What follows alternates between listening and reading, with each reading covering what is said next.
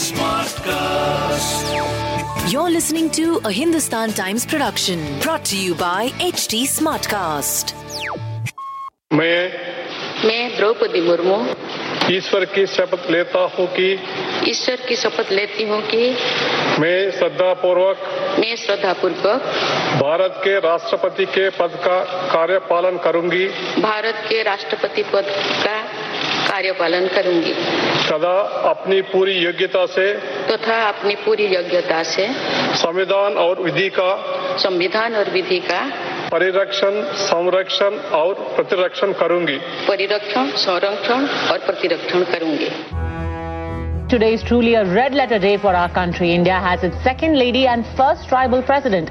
Droupadi Murmu is India's 15th first citizen. All right, the big breaking story at this hour, the NDA just announcing its presidential candidate, Droupadi Murmu, the former governor of Jharkhand, also a woman tribal leader from the BJP. She has been announced as the choice for president by the NDA, which clearly has the numbers to get her to Raisina Hill.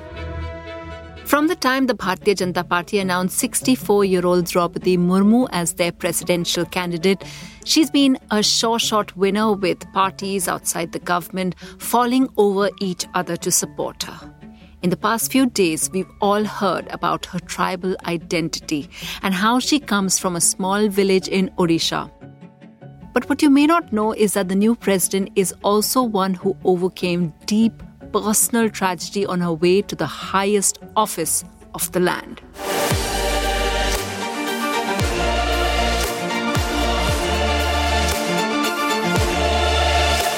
You're listening to First Voice Last Word, our weekly podcast on Indian politics. I'm Sunetra Chaudhary, National Political Editor for Hindustan Times.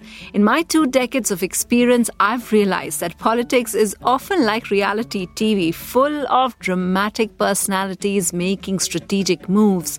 But unlike the entertainment that stars provide, this actually impacts our lives. So let me take you inside these corridors of power to understand what the netas are talking about and how their moves ripple down to us. And today, I tell you the story of the first tribal woman in Rashtrapati Bhawan. My introduction to Droupadi Murmu was in April 2009 in a small hotel in Mayurbhanj. At the time, she was finding her feet post 2 stints as cabinet minister in Naveen Patnaik's government. Her party, the BJP, had split with the ruling Naveen Patnaik-led Biju Janata Dal, and so the former allies were trying to find their feet. But Murmu was 12 years into her political career, and as the state head of the Scheduled Tribes Morcha, was quite a confident, veteran politician. I went to see her because I was reporting on how the elections were panning out in rural parts of Odisha, and Murmu made quite an impression on me. This is what I wrote about her in my book Breaking News that was published a year later. We hadn't planned to go to Sundarti village. Sampatji told us about the large tribal population in the state, almost 40%, and suggested we highlight their problems by meeting a firebrand tribal leader. She'd been a minister in state politics and was now fighting for the Bharatiya Janata Party in Mayurbhanj. When we called Droupadi Murmu, she said she'd wait for us at a local hotel. Nagma and I arrived at this decrepit government hotel in Baripada and were told that she was waiting for us in the room. When we went in, we found at least 5 men crammed into a small room watching TV. As there were only 2 chairs, some of them were laid out on the bed. Initially, I thought that she was in a separate room and this was one for all her aides. But the men signaled for us to sit down there. Most of them went out, and it was only then that I saw a curtain-drawn partitioned area of the room which was meant to be the dressing room, and Droupadi Murmu was getting ready over there. As she took her time, I wondered what it must be like for women politicians like her to maintain privacy. Most aides tended to be male, and sometimes they even called the shots. I worked with male colleagues all the time, but I still couldn't get used to having many of them just hanging around my room. People like Droupadi Murmu would have to get used to having strange hangers-on, not all of them having the best etiquette. But when I met her, I felt reassured. With a strong, tall frame, she didn't look meek and suppressed at all. She looked like someone who was capable of whacking an errant aide with the back of her hand. Over a lunch of mixed vegetables, dal and rice, Droupadi Murmu told us why people like her, with no family association in politics, had decided to get their hands dirty. She'd been successful in politics, so her children were getting a good education, but the rest of her community was still neglected. I wrote that in 2009, but it's this neglect which Murmu has spoken about throughout her career and her party hopes to amplify. Murmu belongs to the Santhal tribe that's concentrated in the eastern states of Jharkhand, Bengal, Bihar, other than Odisha.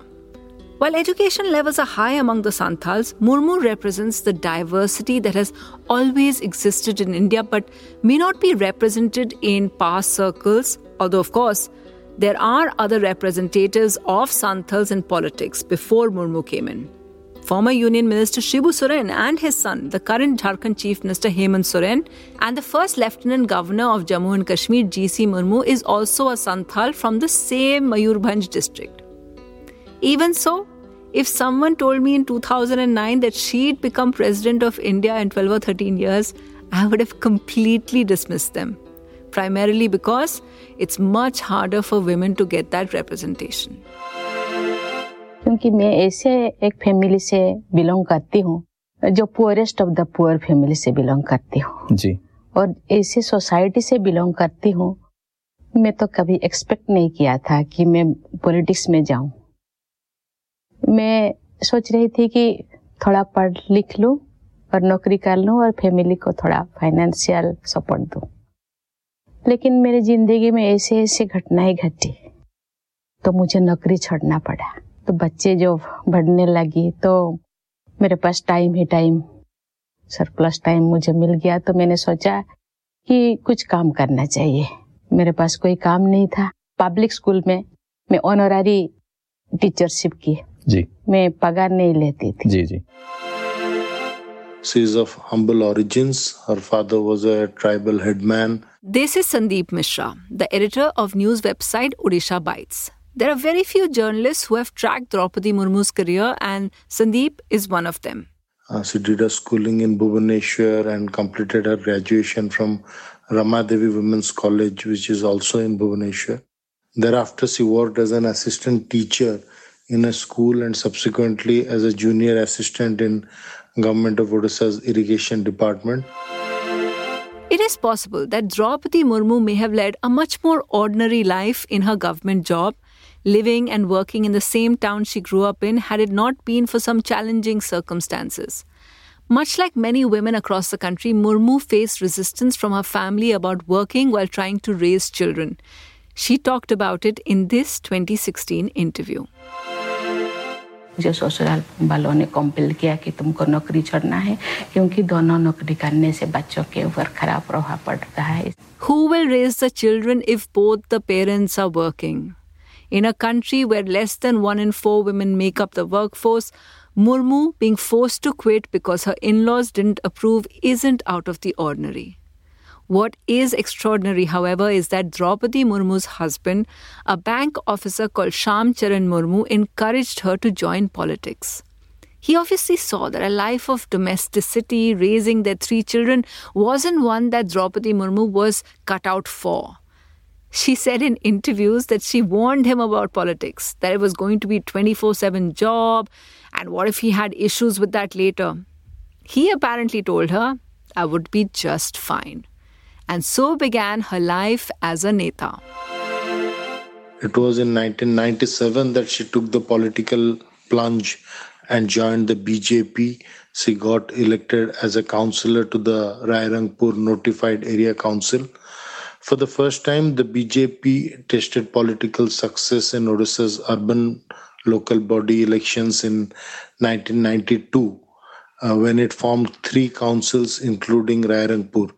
Droupadi Murmu did so well that she even got an award for being the best legislator in 2007. Things couldn't have gone better for her. And then, life threw her a curveball. इतने करने के बाद भी मेरे जिंदगी में बहुत ज्यादा भूकंप आ गया। 2009 में मेरा बेटा 25 साल का बेटा देहांत हो गया। सोया था, बस सुबह उठा तो बेटा नहीं, तो बहुत धक्का लगा मुझे। It made her depressed for the next 2 months. She talked about how she felt she needed to live for her son and daughter, but didn't know how to deal with it. She found refuge in work, in her constituents, just kept meeting them all day and night, and for a while she forgot her pain, till January 2nd, 2013, when she lost her other son in a road accident. Murmu recalled how she couldn't reconcile why this was happening to her, and however much people around her told her to focus on other things, she knew she would have to find her own way out. She also noticed that her husband was worse off than her. His depression had sunk him, and he died a year later in 2014. और इसके बाद मेरे से छोटा भाई वो भी चले गए, मेरे माता जी चली गई। मेरे दूसरा बेटा जाने के बाद 1 महीने के अंदर वो 3 आत्मा चले गए। In just a month, her mother and her brother died too. There was just too much heartbreak to deal with. No amount of distraction with work could help her come to terms with losing both her sons and her husband, leaving her and her daughter to grieve alone.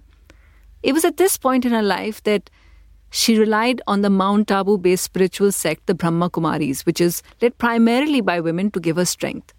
I spoke with Supriya and DK Komal, who are members of the sect, who knew Droupadi Murmu, and they worked with her to overcome this depression.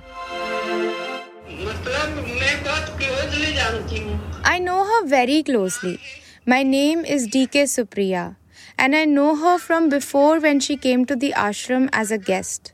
When her son passed away, she became depressed, and so she wanted to start meditating, which comforted her heart. Then she regularly started practicing Raj Yoga meditation. She would wake up at 2-3 a.m. in the night to meditate. Her living style is also very simple. She believed that meditating could provide mental stability.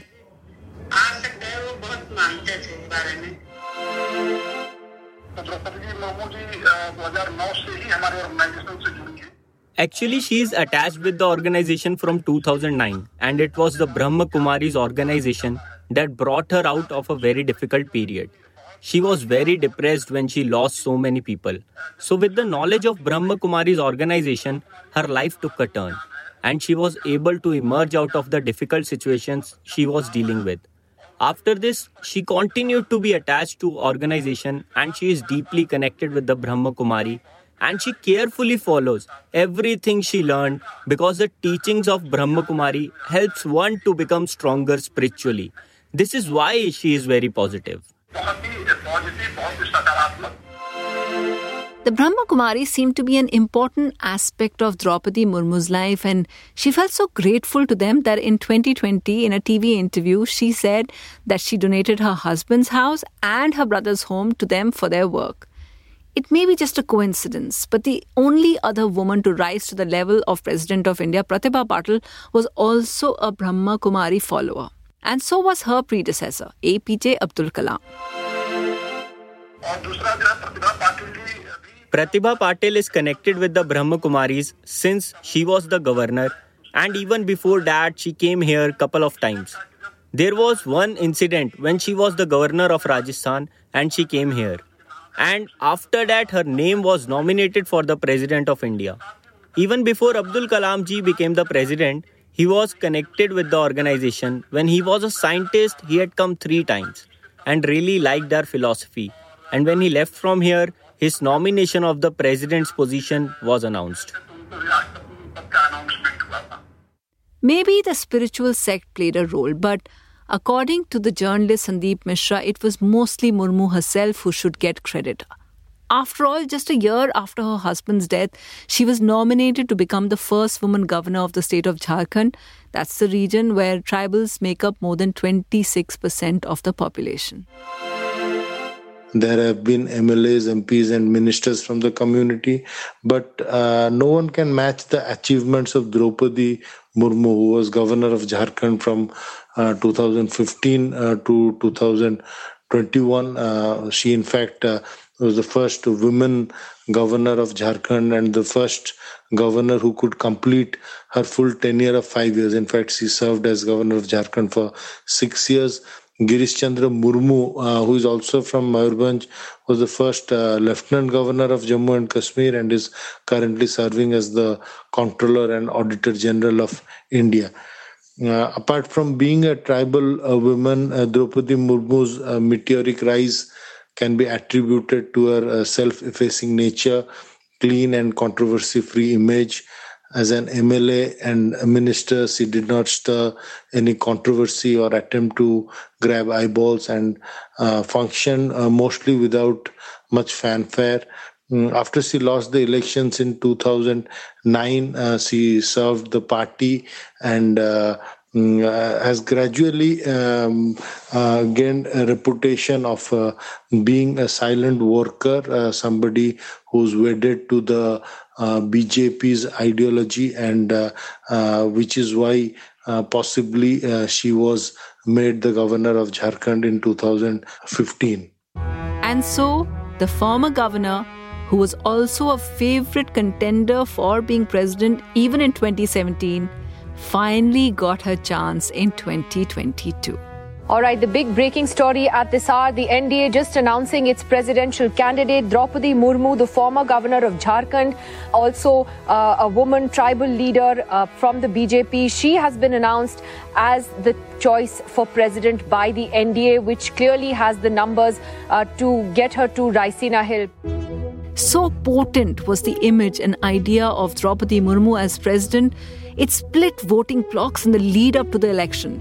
Jharkhand Chief Minister Hemant Soren abandoned his ally, the Congress, to support her. TDP leader Chandrababu Naidu took the very rare position of being on the same side as his nemesis Jagan Reddy to support her.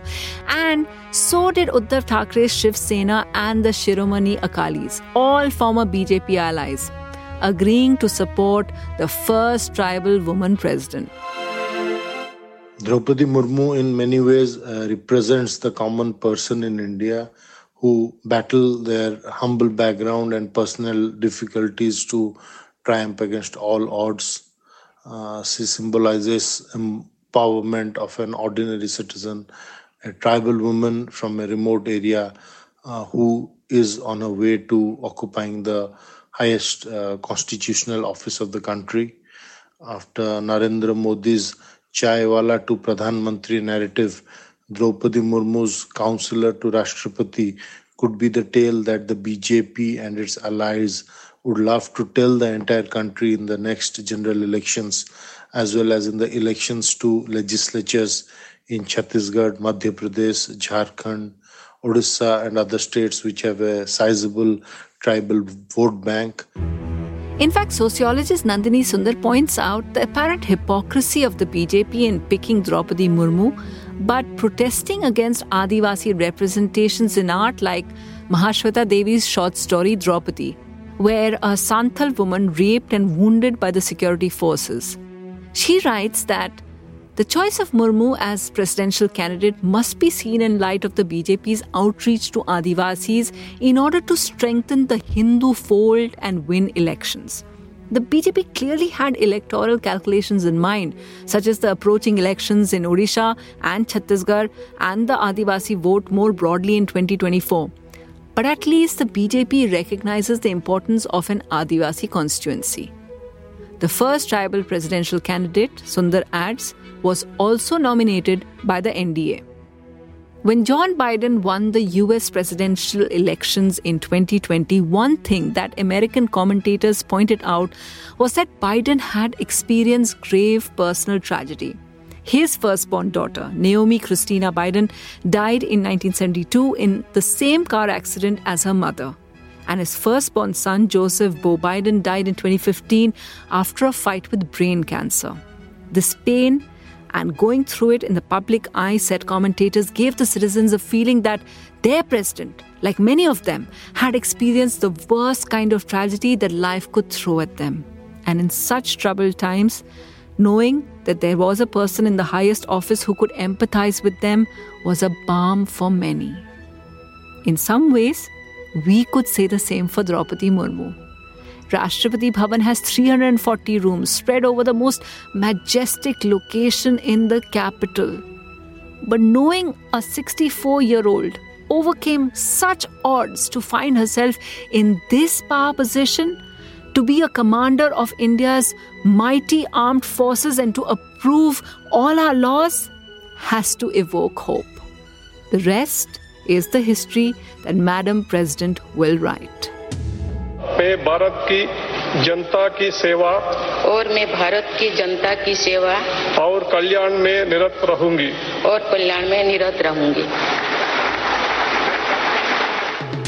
You've been listening to First Voice Last Word. I'm Sunitra Chaudhary, and this episode was produced by Deepthi Ahuja and edited by Sanju Abraham.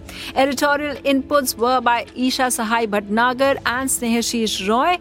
Do write in to tell me what you liked about this episode, or even if you didn't like it. And you can contact us on @SunitraC. To stay updated on this podcast, follow us on @HT Smartcast on all social media profiles. You can also listen to more such podcasts. Don't forget to subscribe wherever you're listening. We'll be back again next week with another secret story of political lives. Till then, goodbye. This was a Hindustan Times production brought to you by HT Smartcast. HT Smartcast.